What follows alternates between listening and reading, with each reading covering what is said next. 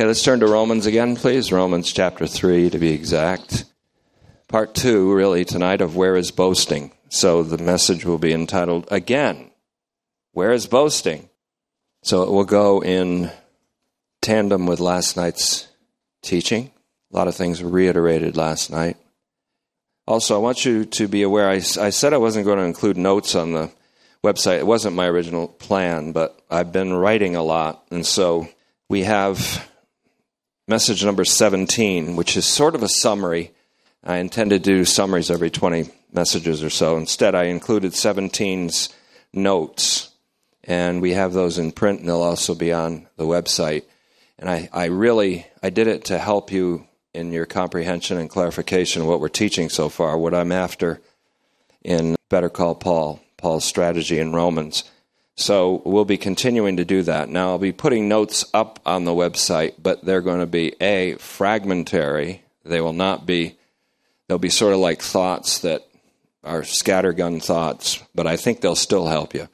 They will be highly unedited. So for the grammatically astute among you, please don't be too critical. They're sort of everyday language type notes, and sometimes they will not be anywhere near a transcript of the message, but I think they're going to be helpful notes. So, Romans 3, and let's have a word of prayer. Father, on the eve of a historical event in our nation, on the inauguration tomorrow of the 45th President of the United States, we, as those who participate in the faithfulness of Messiah, pray that you will allow for what has historically always been a peaceful transfer of power. And as we stand on the eve of this administration, and as we have prayed for presidents in previous administrations, as is our duty according to 1 Timothy 2, 1 and 2, we ask that you will heal something in our land that is entirely destructive. Not the policies of the left or the right, but an irrational hostility that has caused fragmentation and perhaps one of the deepest polarizations in our nation's history. Only this is our enemy, our own inner polarizing hostilities and antipathy. So we pray that only you can do this, and so we ask you to speak peace into this nation. We also ask the same thing for the body of Christ, for those believers that are aware that you have wrought salvation in your Son for all, for those of us that are aware of it, who are part of that proleptic community, we pray that you will also speak peace into the church, the body of Christ, so that even when we face challenging doctrines and new perspectives by your Holy Spirit, that it will be ultimately for the unity, and maintaining the unity of the Spirit in the bond of peace. Again, that is only maintained in the Spirit and by the Spirit. We pray these things tonight, Father, and we will continue to pray in this way, in accordance with our Lord's words, that they may be one. And we thank you for this opportunity in his name. Open the eyes of our understanding. We ask now in Christ's name. Amen. This is part 2 of, again, Where is Boasting? Romans 3:27 is where we'll start. The teacher is speaking in 27. And he says, where is boasting then? Paul answers, shut out, excluded. So as we said last night, there used to be a graffito, which is, believe it or not, the singular form of graffiti. So a graffito is an example of a graffiti. When I was first became saved, this thing used to go around where it said, Jesus is nowhere. But then there would be a little bit of space created between here, and there would be, Jesus is now here. And of course, it's a matter of perspective. Jesus is now here. He walks among the lampstands. He is here. He is already here before his physical and glorious appearance to all humankind. So I asked the question last night, where is boasting when it comes to human pride in acquiring salvation. It's excluded, but there is a place for boasting, as we're going to learn. So, teacher, where is boasting then? Paul says, shut out. Teacher asks, but by what kind of law? Now, again, it's unfortunate that the translations don't really get the idea here. They translate it nomos as law, which can be kind of a general thing, but he's talking here about Torah. This other teacher believes in a justification or a deliverance or really a salvation that people appropriate through the works of the law. And that's the one battlefront we're on, is seeing the distinction between Paul and this teacher. It is not a distinction between law and faith. It's a distinction between law observance and the faithfulness of Jesus Christ. And that's what the point that Paul is making. The second battlefront we're on is with the interpretation of Romans, rather than seeing it as a contradictory dialectic in which two opposite messages by two opposing teachers is exposed. The translation or the interpretation of Romans, really ever since Augustine and the original Western break from the Eastern Church, and then on through the Reformation and beyond, even to our present times, the interpretation of Romans is kind of a hybrid of these two gospels. And so you get not justification by the works of the law. Oh, we would never say that. But it's justification by personal faith by the individual, and then obviously retribution or justice on those who do not believe. But we're finding out through untangling or disentangling these two opposing messages that Paul's message is not a contrast between works and faith, but between works, a Torah of works, or a teaching of works, and a teaching of faithfulness. The gospel is a Torah of Messiah's faithfulness. And this puts the Old Testament, as we call it, in its proper perspective, in its proper function. The proper function of the Torah, it means two things. It doesn't just mean a law, it also means a teaching. And Paul then answers this teacher's question by saying, not at all. Boasting isn't excluded by a Torah of works. Paul says, no, not at all, but by a Torah of faithfulness. That is, Messiah's faithfulness. Last night I took the time to show that the word ekpistios, the phrase ekpistios, which I'll give in the English transliteration, ekpistios means out from, or from the source of, from the origin of, or from the cause of, or for the reason of pistios. Pistios there means faithfulness. It means the faithfulness of a single individual person who is Jesus Christ. Because as Romans 1:17 goes on to say, the saving act of God in Christ is being apocalypto, disclosed, revealed, manifested. And it says, for therein the righteousness of God is being manifested, which again is the saving act of God in Christ, from faithfulness to faithfulness. Even as it is written, my righteous one, or the righteous one, and that's Jesus Christ, shall live by his faithfulness, meaning he will be resurrected as the reward of his fidelity. Now, the long run of this, if I'm going to hit Apollo the far striker, if I were to shoot the arrow way out, what this is saying is that Jesus Christ, his faithfulness, which led to the death of the cross, it was an extent of obedience to the death of the cross, whereby God also exalted him or raised him from the dead as an answer to his faithfulness. When Christ was raised from the dead, so was all of creation, and so was all of humankind. And so, therefore, we may not know this, but all of humankind and all of the universe is in Christ. Now, for God was in Christ reconciling the world to himself, not imputing their trespasses. That's the long arrow. That's when David shoots the arrow or when Jonathan rather shoots the arrow as a message to David. I'm showing you the long end of this. But I want to come up to that conclusion by using LBD, lower blade data, engaging the text. That's where the arena is. That's where the battle is fought. That's where the citadels are taken of the enemy.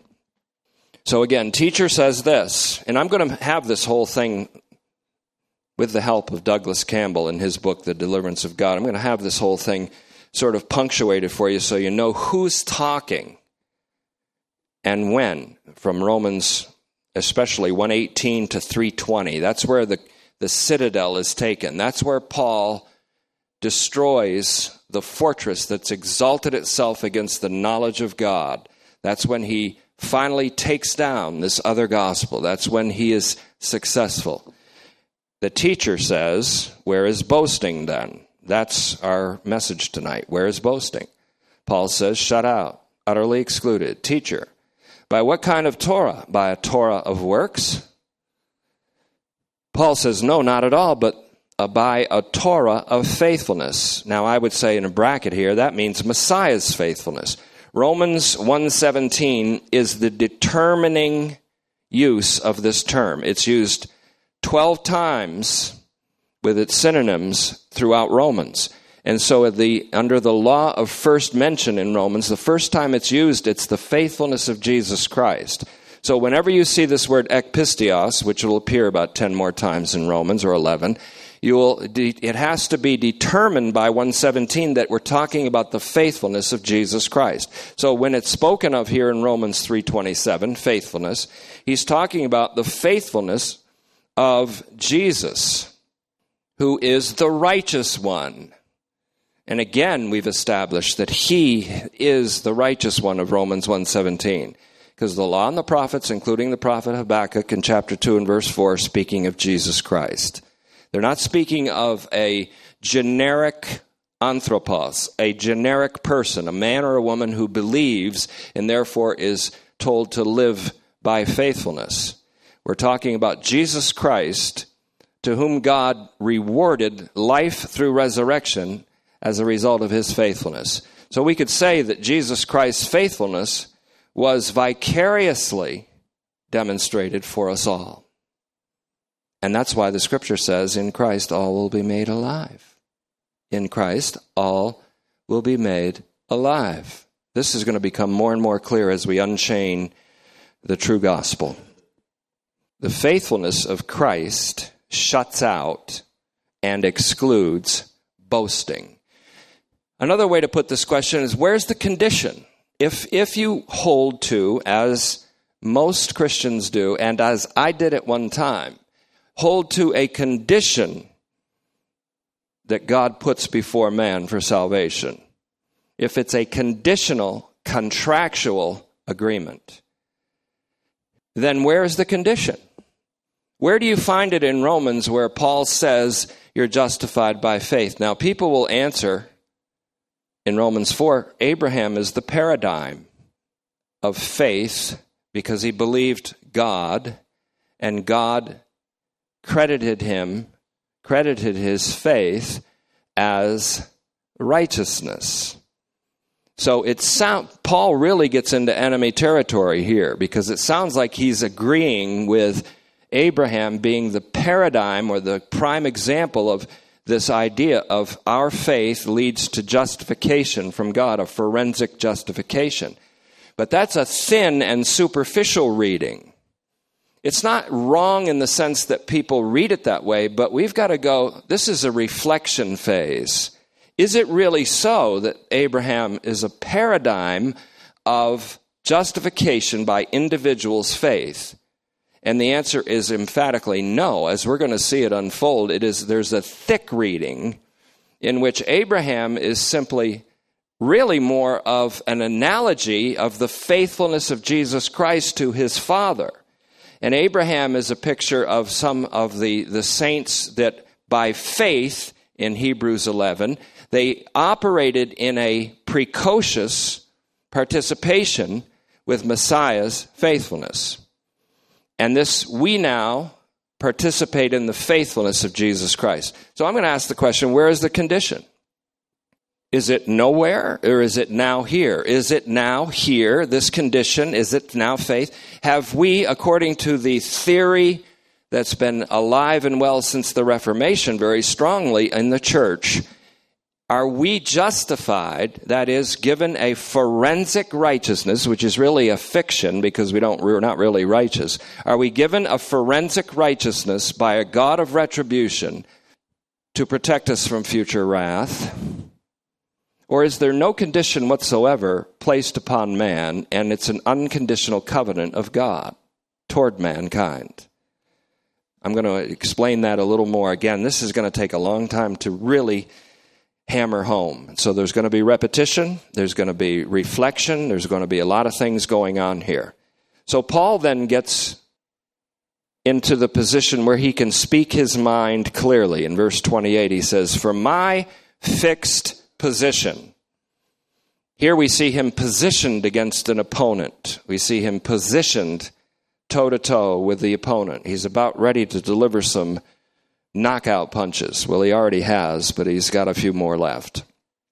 "For my fixed position," this highlights the dialectic of contradictories, "is that a person is justified." I put that in quotes because we have to now see this word justification as in accordance with the righteousness of God. Dikaiosune has to be like dikaiao. Dikaiao means justified. Dikaiosune means righteousness. But we know now that the righteousness of God is the righteous saving act of God unconditionally toward his people. That's what's being revealed in the gospel. That's why Paul's not ashamed of it, because it's not a Torah of works. It's not even a Torah of faith on the part of man. It's a Torah or a teaching of the faithfulness of Messiah by which we now live. We live by the faithfulness of Messiah. We now are in participation with him. This doctrine, once you grasp it, and you'll only grasp it by the Spirit, not by my persuasion. Once you grasp it, it's transformative. Transformative of your attitude, of your disposition, and it allows you to put on compassion and humility, modesty, love, and all the rest of Colossians 3:14's list of things, 3:12 to 14. My fixed position, he says, is that a person is justified, but let's change that definition of justified to delivered from sin and death into Christ and life. Delivered from sin and death. Sin and death are powers. They are powerful, authoritative kind of influences over people, over all people in Adam. And so really justified, because it's dikaiao, it's related to dikaiosune. So if God's righteousness is his right saving act, then justification should be deliverance or liberation or rescue. And so I translate it this way. My fixed position, Paul says, is that a person is delivered from sin and death into Christ and life. I can justify this translation with Romans 5:18. By the disobedience of one, the many were considered or condemned as sinners. And by the obedience of one, that's the faithfulness. Obedience and faithfulness are synonyms. By the obedience of one, all will be given justifying life, or a justification that consists not of a forensic imputation, but of life itself. It becomes participation with Messiah and with his life. John 14:19, Jesus in the upper room discourse put it very simply. He said, because I live, you live also. Because I live, you will live also. If you understand what he's saying, he was saying that to the whole of the human race, not just to 11 men that still were with him in the upper room. For my fixed position is that a person is delivered from sin and death into Christ and life through a faithfulness. Again, not through faith, which is yours, That's almost cruel. If you can't make it according to the law, this is what the Reformation onward says, God puts the law to you. You get into a terrible anxiety when you figure out you can't fulfill the law, which is kind of an embarrassing stance to have because the pagans weren't given the law or the Torah. And so we find that we can't do it. So we throw up our hands and say, we're in despair. Oh, what are we going to do? And then God says, don't worry, I'll lower the bar. And he lowers the bar. And he says, all you have to do is believe. All you have to do is believe that a certain thing happened in AD 30. And all you've got to do is believe that, which is harder to do than fulfill the law. How can I believe the facts about something that I didn't see? That there is all of a sudden, out of all the people that came into this world and lived and died, one lived, died, and was resurrected into incorruptibility, immortality, and was resurrected and ascended and seated at the right hand of God. I believe that, but it's only because God granted me the gift of faith, as he did you. So the theory that comes from the Reformation onwards and is really pretty rampant, and this does not mean that we are divided from our brothers and sisters who believe this, not at all. The unity that we have isn't in the sharing of the same doctrinal beliefs, even about the gospel. The unity that we have is by the Spirit who brings us into Christ. We are in Christ. That's the unity. And so we should never see this as a disunifying doctrine. So Paul says again, I want to get this square here. For my fixed position is that a person, that's any person, is delivered from sin and death into Christ in life through a faithfulness apart from the works of the law. That's the faithfulness of Messiah. Then he says this in verse 29. Paul carries on. He's asking a question, and the question is answered. It's not that Paul is asking a question and answering it himself. He's asking a question, and the teacher answers it. Paul anticipates the answer from a contradictory and opposing teacher. So he says, is God the God only of the Jews? Is he not also of the Gentiles? The teacher then says, and I think he's conceding a little bit here through gritted teeth. Teacher says, yes, of the Gentiles also. You see, he can't deny passages like Deuteronomy 32:43 and a catena or a cascade of passages that Paul's going to quote in Romans 15:8 through 13, 8 through 12 especially, that rejoice you Gentiles with my people, that God is going to be the God of both Jews and Gentiles. So he has to concede this point to Paul. So he says, yes, of the Gentiles also. And then Paul says, because, and I love what the Complete Jewish Bible says. It says, because as you will admit. This confirms that an interlocutor is being addressed, not the Romans themselves. He says, because, as you will admit, God is one. Quote, God is one. He admits this because this teacher is a particular pious Jew. He's a moralizing teacher. He's a Christian, probably. He believes that Jesus is the Messiah. But he doesn't believe that he kind of puts Jesus Christ on the sidelines over here. Thank God we have a Messiah over here, but we still have to obey the law. We have to be circumcised. We have to have a comprehensive following of Torah to be saved. And there might be a little bit of enablement now from knowing that he's our Messiah, but it's sidelined. It's kind of like a lot of Christendom today. You sideline Messiah and marginalize the cross, and marginalize his resurrection, marginalize his ascension, his enthronement, and then put the Spirit on the sidelines, as if we can be incentivized from reading the Word of God to do the right thing. But it's only by my Spirit, says the Lord.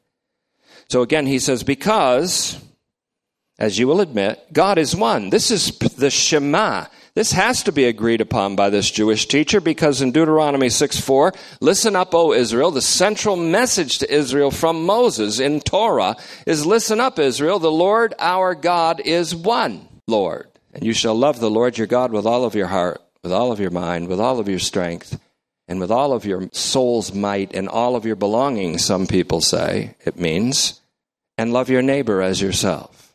Now we know that's fulfilled by the Holy Spirit in us who pours out the love of God in our hearts, but that's coming up. God is one who delivers the circumcision, ekpistios, by the circumcision believing. Circumcision is just another code word for the Jews. And uncircumcision, akrobustia. It's almost like a slap in the face, the uncircumcision, like David called Goliath, you uncircumcised so-and-so. So he says, God is one, and Paul goes on to say, who delivers the circumcision from the source of faithfulness, ekpistios. That's Messiah's faithfulness, not the faith of a circumcised person. And the uncircumcision through the same faithfulness, dia tes pistios. That's the same faithfulness, which is what? The faithfulness of the Messiah. Is Paul kind of pressing here toward a Messiah who has a universally saving significance? And toward a crucified Savior whose death, burial, resurrection, ascension, and enthronement has a universal impact, or what? So look at verse 30. It's kind of the key verse in my mind tonight. Because, as you, teacher, will admit, God is one who delivers the circumcision from the source of faithfulness. That's Christ, Messiah's faithfulness. Ekpistios goes back to Romans 1:17. It's the faithfulness of the righteous one, who died for all the unrighteous ones. The righteous one, Jesus Christ, who is the propitiation for our sins, and not for our sins only, but for the sins of the whole world. The righteous one, as Acts 7:52 calls the Messiah. So this guy shouldn't have quoted shouldn't have quoted Deuteronomy 10:17 all the way back in Romans 2:11, where he says, God shows no favoritism. And he applies that to God will throw you in hell, whether you're a Jew or a Gentile. He shows no favoritism. And Paul turns that around and says, it seems to be true that God shows no favoritism. He saves Jews through the faithfulness of Messiah, and he saves the pagans through the same faithfulness of the Messiah. Yeah, God is no respecter of persons. He'll save anybody. I could say he even saved me.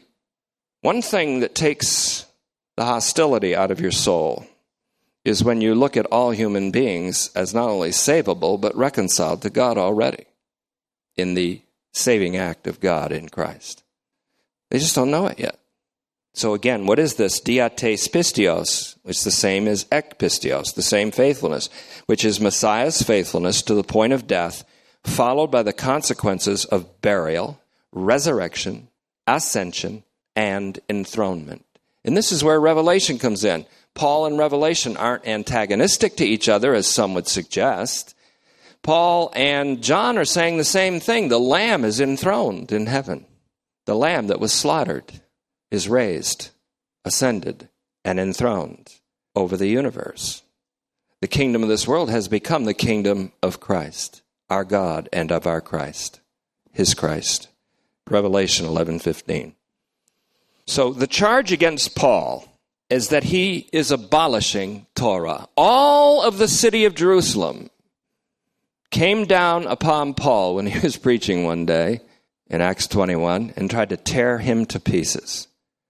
They were saying, he's not worthy to draw breath again because he has destroyed the Torah of Moses. He is demolishing the whole basis and foundation of our existence. And if it weren't for Colonel Claudius Lysias and his troops fully armed and double timing it to Paul's rescue, he would have been a dead man. Same thing happened in Ephesus when he was almost torn apart by, he called them beasts, but they were just people in the frenzy of an Adamic ontology. God's wrath is not directed toward people. No people are the recipients of God's wrath. His wrath is directed toward the Adamic ontology. I'll explain that more in the future. So Paul says, do we then abolish Torah through the faithfulness of Messiah? Perish the thought. Now, a pious person will say, God forbid, although it never says that. Meganoito, they translate it. Even the King James says, God forbid. Other translations say, heaven forbid. There's a couple places where this Jewish teacher actually kind of goes, like that emoji that's screaming in fear and the hands are up like this. And I like to use that one even when people are happy. I just send that one to them. But he says, oh, God forbid. You can see the piety oozing out of this text here from this teacher, the pseudo-piety coming from him when Paul asks certain questions. But Paul says, do we then abolish Torah? That's Paul and his missionary team. Do we abolish Torah through the faithfulness of Messiah? Meganoito means perish the thought or hell no in idiomatic terms. On the contrary, he says, we affirm Torah. By proclaiming the faithfulness of Messiah, we are proclaiming what the law, the Torah, which means in this sense, all the Old Testament scriptures are proclaiming. They are proclaiming the coming of a Messiah, the faithfulness of a Messiah, and in his coming, the restoration of all things. So by proclaiming the faithfulness of Messiah, we are not destroying the function of Torah. We're affirming the function of Torah as being primarily an attestation of Christ. Remember in Luke 24:44, the risen Jesus gives his own exposition of the scriptures, beginning with Moses and the prophets, the Torah, the prophets, the Nevi'im, the writings, the Ketubim, as they're called, the Psalms. And upon his completion of this exposition, he said, these testify of me. Their function is attestation. So Paul says, how can you say that us saying that the faithfulness of God, exemplified in the faithfulness of Messiah, by which he saves both the pagans and the Jews, it violates Torah? It doesn't violate it. It totally upholds it. It affirms it. And that's why Jesus said in Matthew 5:17, don't you think, or stop thinking, that I have come to destroy the law and the prophets. I didn't come to destroy, but to fulfill, to fill them full.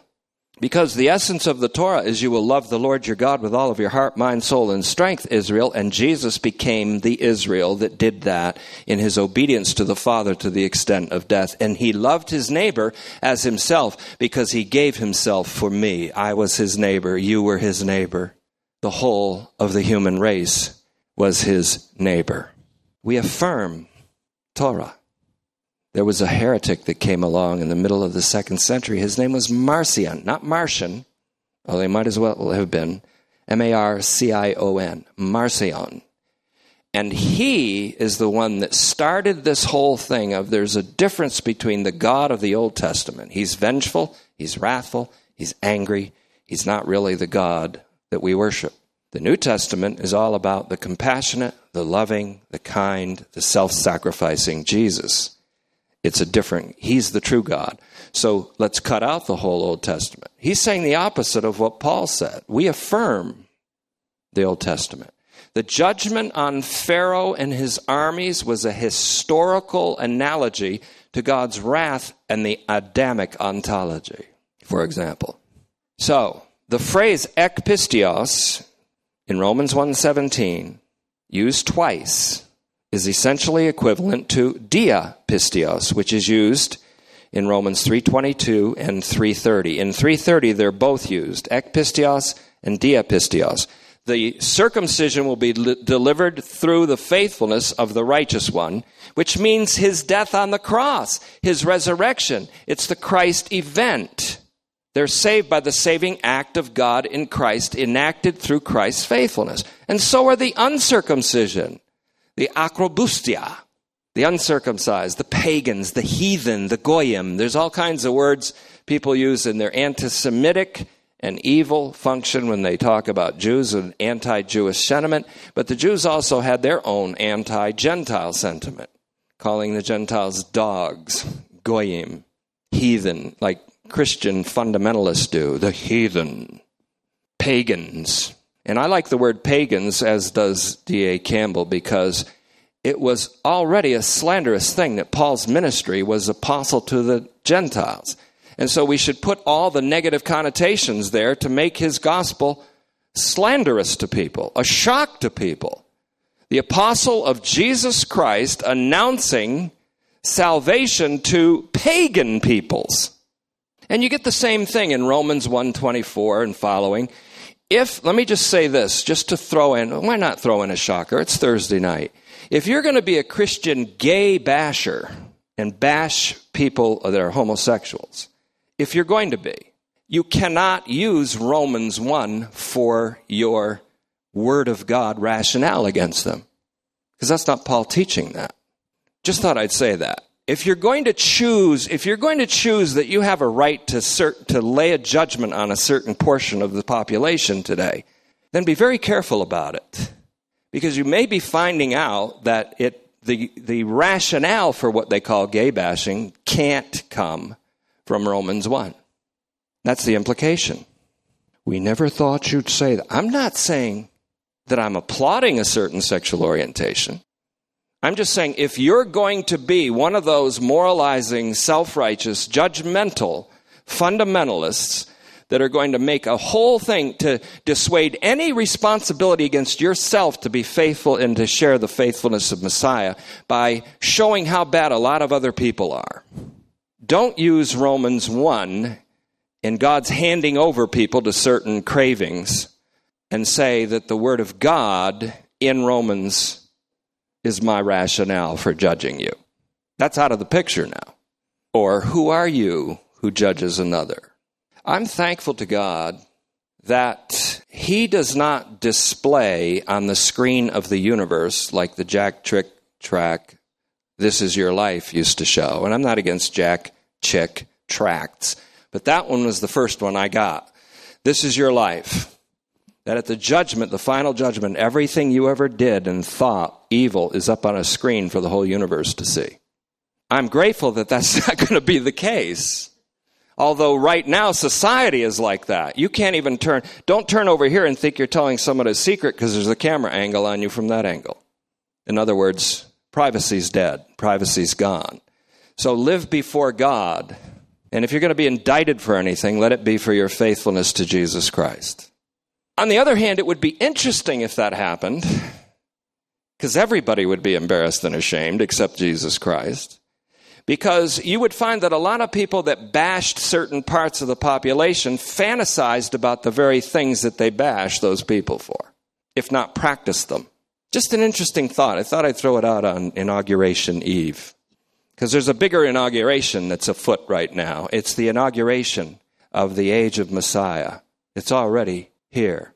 It's now, but it's not yet consummated. It's been inaugurated. I celebrate that inauguration every single day. Now, the Romans 3:27 to 31 passage is a lead-in. It's a beautiful segue to Romans 4, which is a treasury of gracious insights and a telling illustration of just how the law and the prophets is fulfilled. Just how Torah is upheld by the faithfulness of God and of Christ in the story of Abraham. But first, let's locate boasting. Just where is it? Is there a place for it? Is it nowhere or is it now here? Paul says boasting can't be, it's nowhere when it comes to man boasting about how he appropriated salvation. But there is a boasting that is now here, and here it is. Let's jump Romans 4 for now to Romans 5. 5:1 says, being liberated, justified there should be liberated, rescued, delivered. It means liberation from the power of sin and death into Christ and life. Because the righteousness of God, dikaiosune, is the saving act of God in Christ, then dikaiao isn't a legal justification, but a gracious, unconditional deliverance. Being liberated then, accordingly, that goes back to 4:25. The one who was obedient to death in Romans 4:25, look at this because it follows. It's a segue. It follows. There's connectedness here. He was delivered over, handed over. Paul takes that word and steals it right out of the turn or burn message of the teacher in Romans 1:18 to 32. Paradidomi in 1:24, 26, and 27, where the moralizing teacher says God gave them over to do that. Paul says, no, God gave over his son, paradidomi, gave over Messiah. He was handed over for our sins. and resurrected for our deliverance. Therefore, accordingly, being delivered by what? Our faith? No, his faithfulness. If you follow it, it's got to be delivered, graciously saved, if you want to say it that way, like Ephesians 2:8. By grace, you have been saved through faithfulness. And that faithfulness is not of yourself, lest any person would boast. Ain't no boasting when it comes to salvation. Where is it then? We're about to identify it. We found Waldo. Where's Waldo? He's right here. That's a maddening thing to do, that Waldo game. Because there's 1 million figures, and there's like 500,000 that look just like Waldo. And there's a reverse of Waldo, too. There's a guy that wears black and gold. He's a Steeler fan version of Waldo. But you have to find him. His name is the opposite of Waldo. This is going somewhere, I know. It's going to hell in a handbasket. Waldo is W-A-L-D-O, but the other guy is O-D-L-O-W. He's Oddlaw. Did you know that? What's wrong with you? What do you do now? Look at electronic devices? No. We're finding Waldo. And the reason I say this is because Waldo is Paul, but Oddlaw is this odd law teacher. And they're opposites. You say, never mind. Romans 5:1, being liberated accordingly. That accordingly goes back to liberated accordingly by faithfulness. The faithfulness of Messiah, who was handed over to death for our sins. Handed over. God did not spare his son, but handed him over. No, the preacher says God will not spare the pagans. So he hands them over because they failed Nat Theo 101, natural theology. Through their contemplation of the universe, they did not give God credit nor become thankful as if they could. And so God gave them over. No, Paul says God gave over his son for our sins and raised him for our deliverance. Therefore, Romans 5:1, if you don't chop up the chapters, as this shouldn't happen here, being liberated, saved, delivered, rescued accordingly, that is, from the resurrection of Jesus Christ, the righteous one, for our deliverance, by faithfulness. That's the fidelity of the righteous one. We have peace with God. And that is in the sense of a messianic salvation, as the Gingrich translation says, peace means messianic salvation through our Lord Jesus Christ. That is, through his fidelity. That's the point of Romans 5:1. This is when Paul's unchained gospel starts to hit the ground and run. Or we could say better, take off and fly. So then, being liberated accordingly by faithfulness, that's Messiah's, we have peace. That also means reconciliation. We have reconciliation with God through our Lord Jesus Christ. 5:2, through whom we also have access by te piste, the faithfulness of Messiah, into the grace wherein we permanently stand. And here's where boasting is. I found Waldo. And we boast in the hope of sharing the glory of God. Where's our boast? It's in the Lord. Let not the wise man glory in his intellect. Let not the mighty man glory in his might or strength. Let not the wealthy man boast in his wealth and his holdings. But let him that boasts boast in me, that he understands and knows me, says the Lord, that I exercise mercy and righteousness in the earth. Where's boasting? It's in the Lord.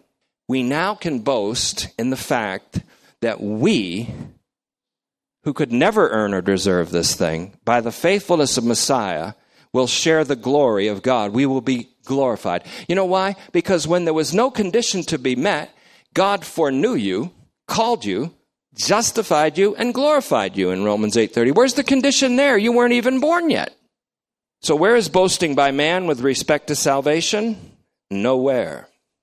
It's shut out. But where is boasting properly located? It's now here.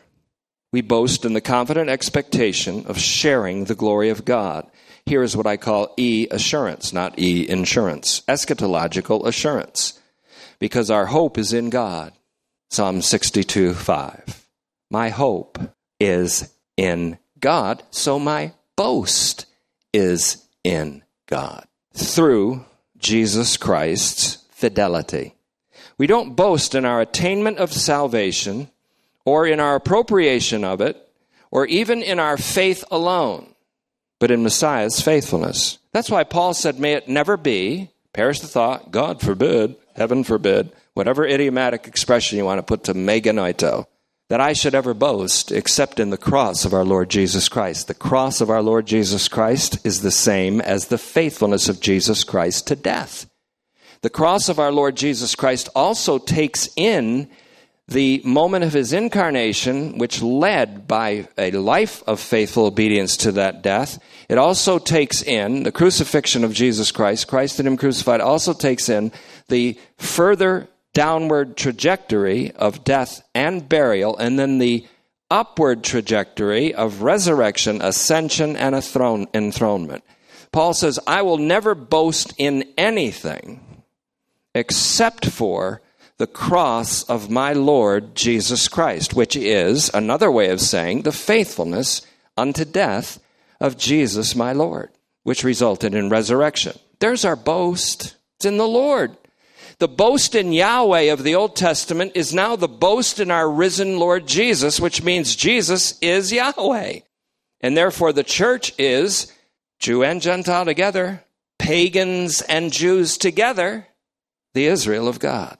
So there's still fruitfulness in that disclosure. I know this is hard to fathom, and we're going to go over this over and over again so that you get it. But we do not boast in our attainment of salvation, but in Messiah's attainment of salvation for us, which gives us true eschatological assurance. We believe that if we died with him, we will also live with him. We believe that we will also live with him. In fact, we believe that God, who raised Jesus Christ from the dead, will raise us up and present us together with you. This is boasting in the Lord. It's called E-assurance, eschatological assurance. And faith, by definition, is not the means of appropriating salvation. If it were, when God allowed the definition of faith one time in the Scriptures, Hebrews 11:1, faith is, and then what it is, he would have said the means of appropriation of salvation, if it were that important. But he didn't say that. He said faith is the assurance of things hoped for. What do we hope for? Sharing the glory of God. That doesn't mean we share God's glory for doing something. It means we share the glorious, incorruptible, immortal body of the risen Lord. That's what we look forward to. When do you stop looking forward to that? When things get tough in this life. No, because where is boasting?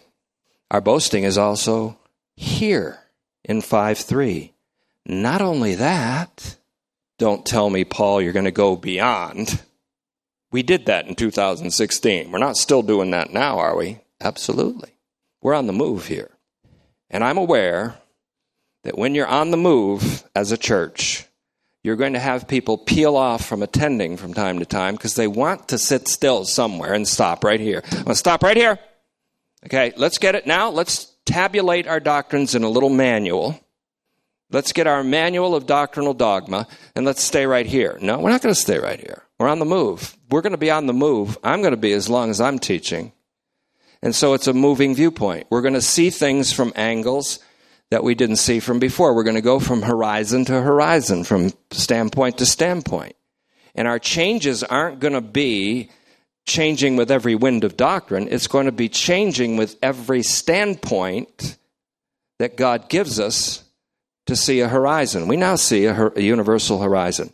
Not only that, Paul says in verse 3, we also boast in our tribulations, difficult circumstances, where everything seems to be against us. Have you ever been in a moment in your life where you literally think that every single thing is against you. Even it seems God is providentially arranging circumstances in a conspiracy against you.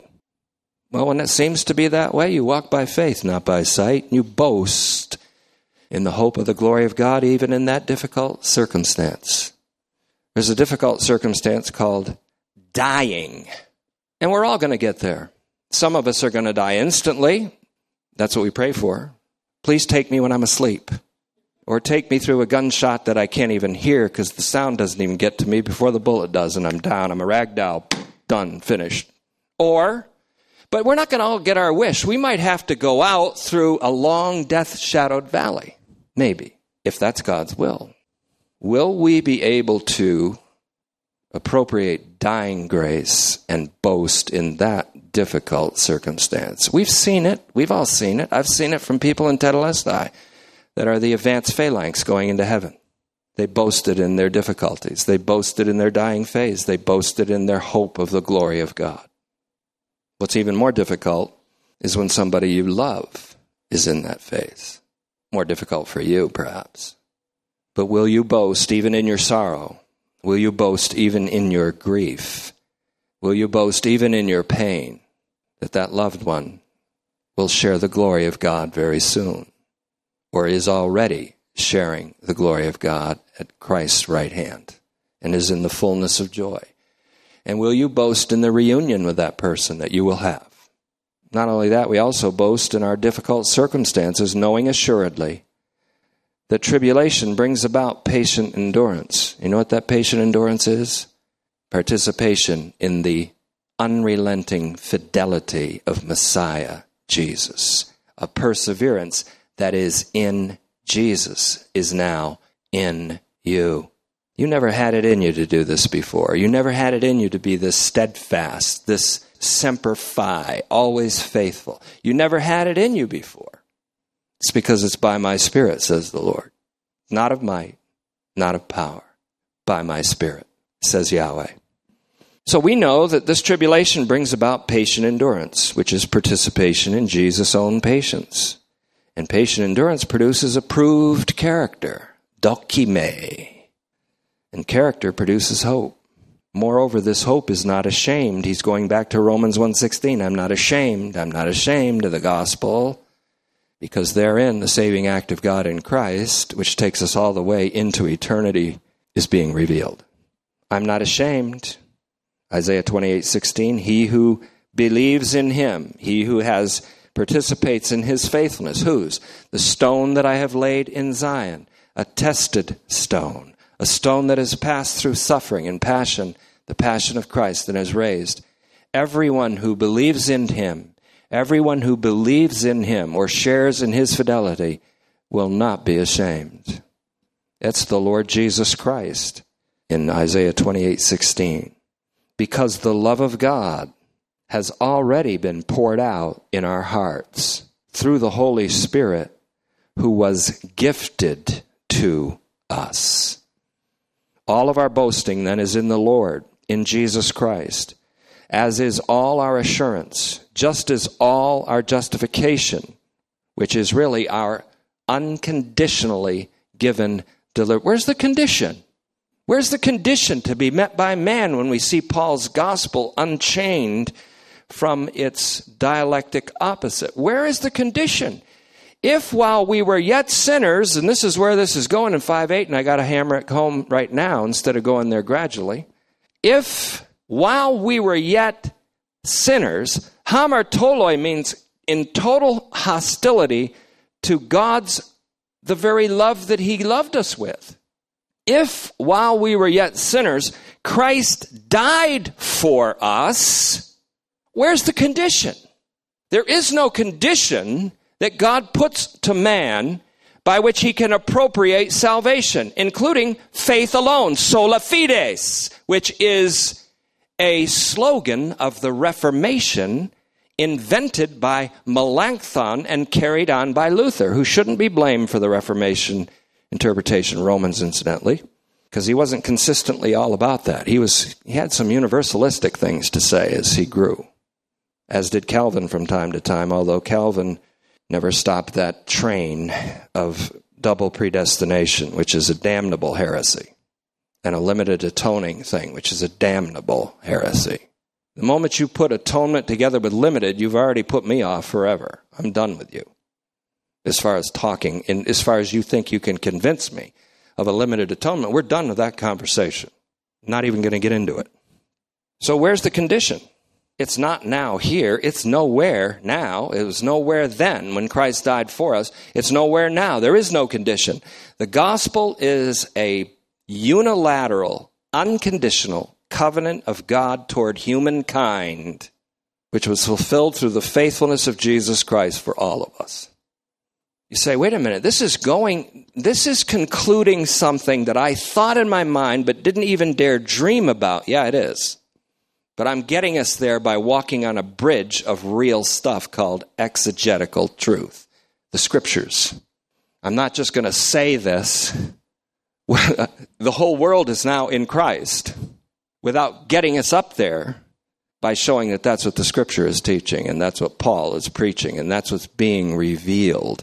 But the God of this age doesn't want that revealed. He wants that veiled. He wants the gospel of the glory of Messiah, which is universalized, the glory of Messiah. He wants that gospel to be veiled. And so the ripping of the veil away means that the God of this age becomes aroused. But that doesn't bother us because we have the shield of faith, we have the sword of the Spirit, we have the helmet of salvation, we have the feet shod with the gospel of peace, and we have, if God is for us, who can be against us? We have, who can lay anything to the charge of God's elect? It is Christ who died. It's God who justifies, and he happens to justify ungodly people. If while we were ungodly, Romans 5:6 is going to go on to say, while we were still ungodly, he died for the ungodly. He didn't die for righteous people. He died for the ungodly. Where's the condition? He died for the ungodly as long as the ungodly tries to obey the law throughout their lives, despairs, gets into eschatological anxiety, fears hell, and then finally says, oh, thank God I can just believe in Jesus and then have eternal life. That is not the gospel. It's a salvific act. And as I mentioned last night, I'm going to say this again, and I'm going to lead up to it in another message. Karl Barth may have been controversial in his 31-volume Church Dogmatics, which I have not read the whole thing. I don't think, I've got to pick and choose what I read now, and I don't think I have enough time in my life to read that. But Volume 2, Doctrine of God, Part 2, it's famously known in universities and divinity schools as 2:2. Barth said this about election and about human choice, man's choice. I quoted it last night. I'm going to quote it until it becomes clear to you. Affirmation 35, Karl Barth, that's B-A-R-T-H, pronounced Barth, a Swiss theologian, most famous theologian perhaps of the 20th century. Church but Dogmatics, Volume 2, The Doctrine of God, Part 2, Hendrickson Publishers, Peabody, Mass., 2010, page 94, says this: the man who is isolated over against God is as such rejected by God.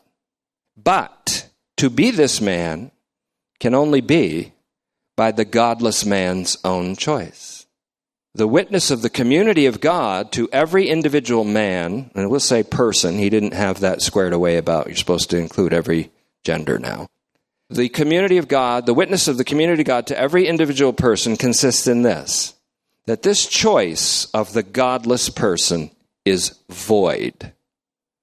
In other words, the godless person says, I choose isolation from God. And that might even be isolation from God in the form of an obedience to the law by which I earn or deserve God's favor. That's the worst kind of isolation from God, because it's you independent from God, striving to be like God without Christ. It's a soteriology without Christ.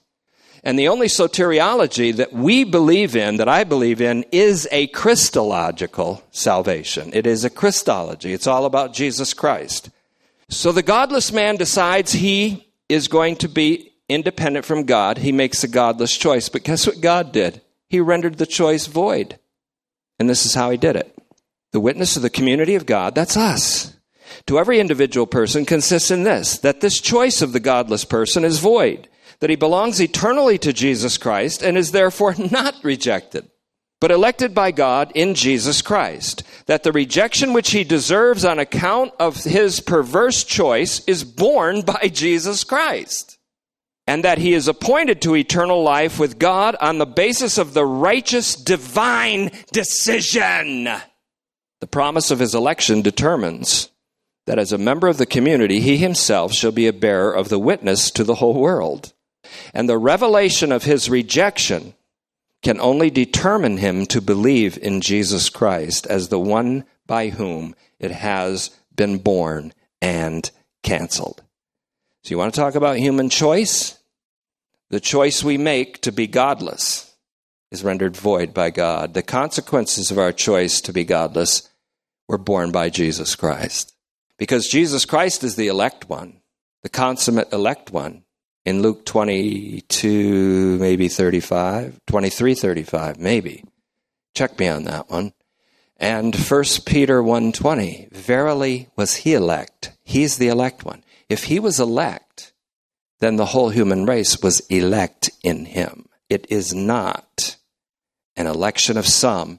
And then let's be fancy and say we're infralapsarians. God elects some to salvation. He just leaves the others to damnation. Well, that makes them a lot better than predetermine them to go to hell. He just lets them go to hell. I see I'm way past my time. Sorry. I almost feel like a politician giving his last press conference. I'm sorry. I went way past the time. Okay. Thank you, Father, for this opportunity. We pray now that you'll bless and use for your glory and not for our advancement, but for your own glory.